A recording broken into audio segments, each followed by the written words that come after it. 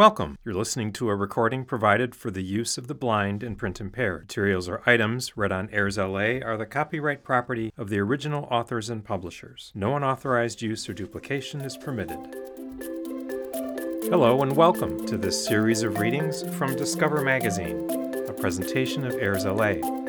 Today's article was written by Avery Hurt. It's dated February 3rd, 2023, and appeared in the online newsletter.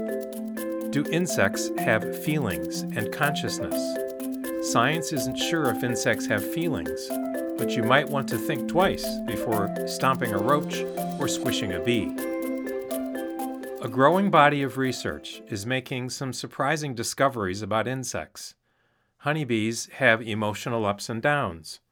Bumblebees play with toys.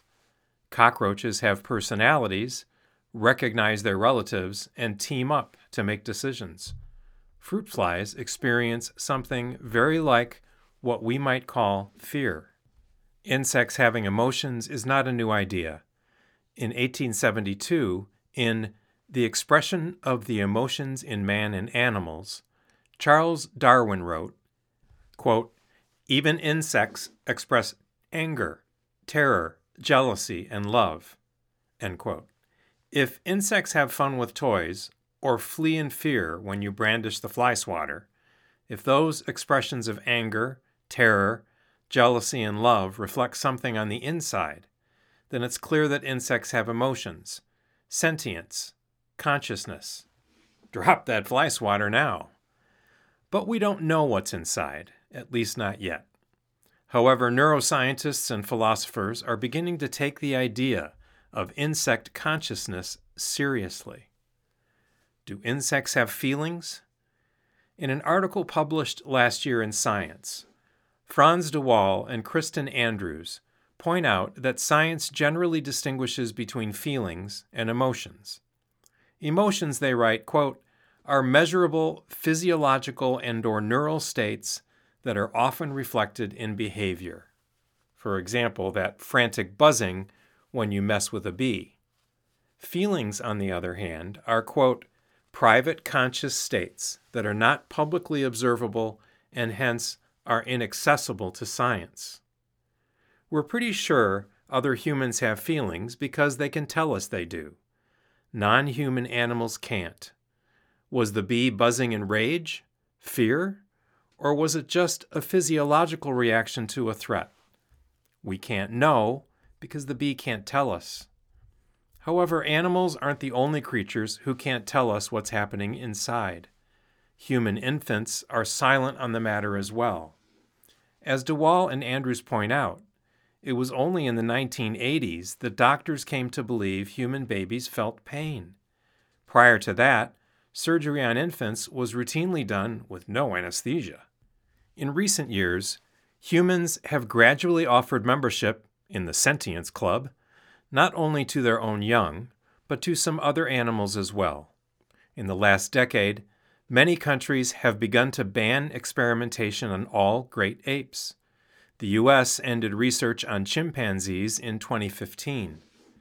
The membership application for fish is under consideration. The UK government recently recognized lobsters, crabs, and octopuses as sentient.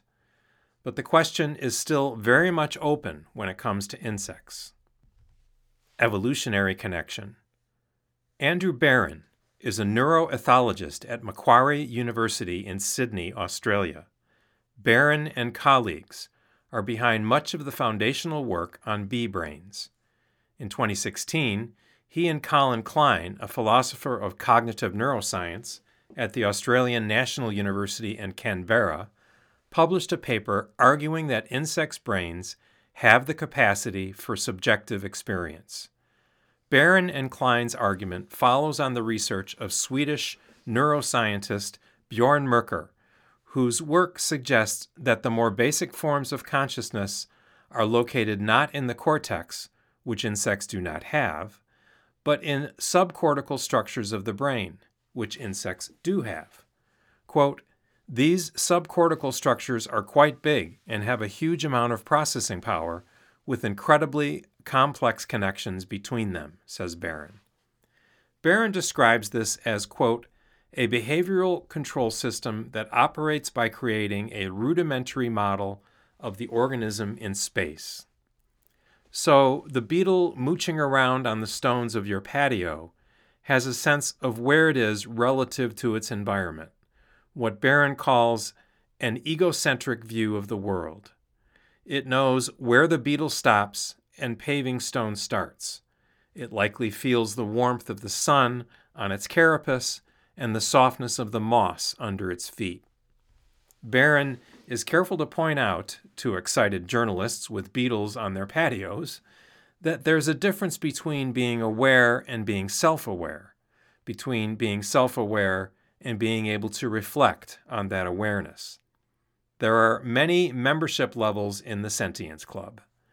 But somewhere among all those types of awareness, says Barron, you'll find the awareness of insects.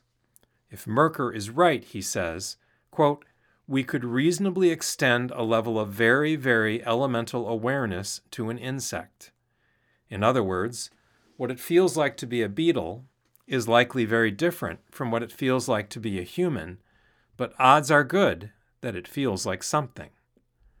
Barron and Klein also argue that these structures may be the evolutionary antecedents of our own form of consciousness. Quote, these behavioral control systems go back to the Lampreys, says Barron.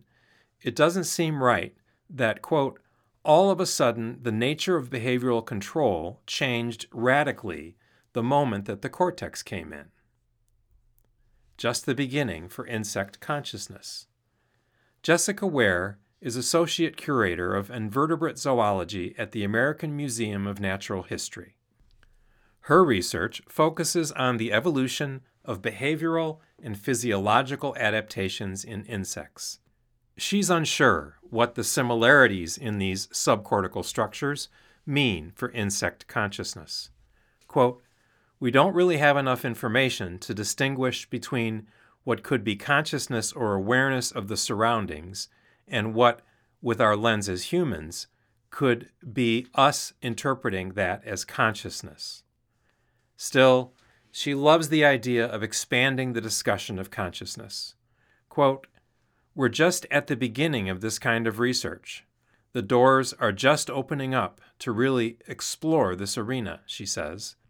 This means we might have stopped looking at what it means to be conscious from an anthropocentric view. Again, this article was written by Avery Hurt. My name is Brian Lemon. Thank you for listening, and stay curious.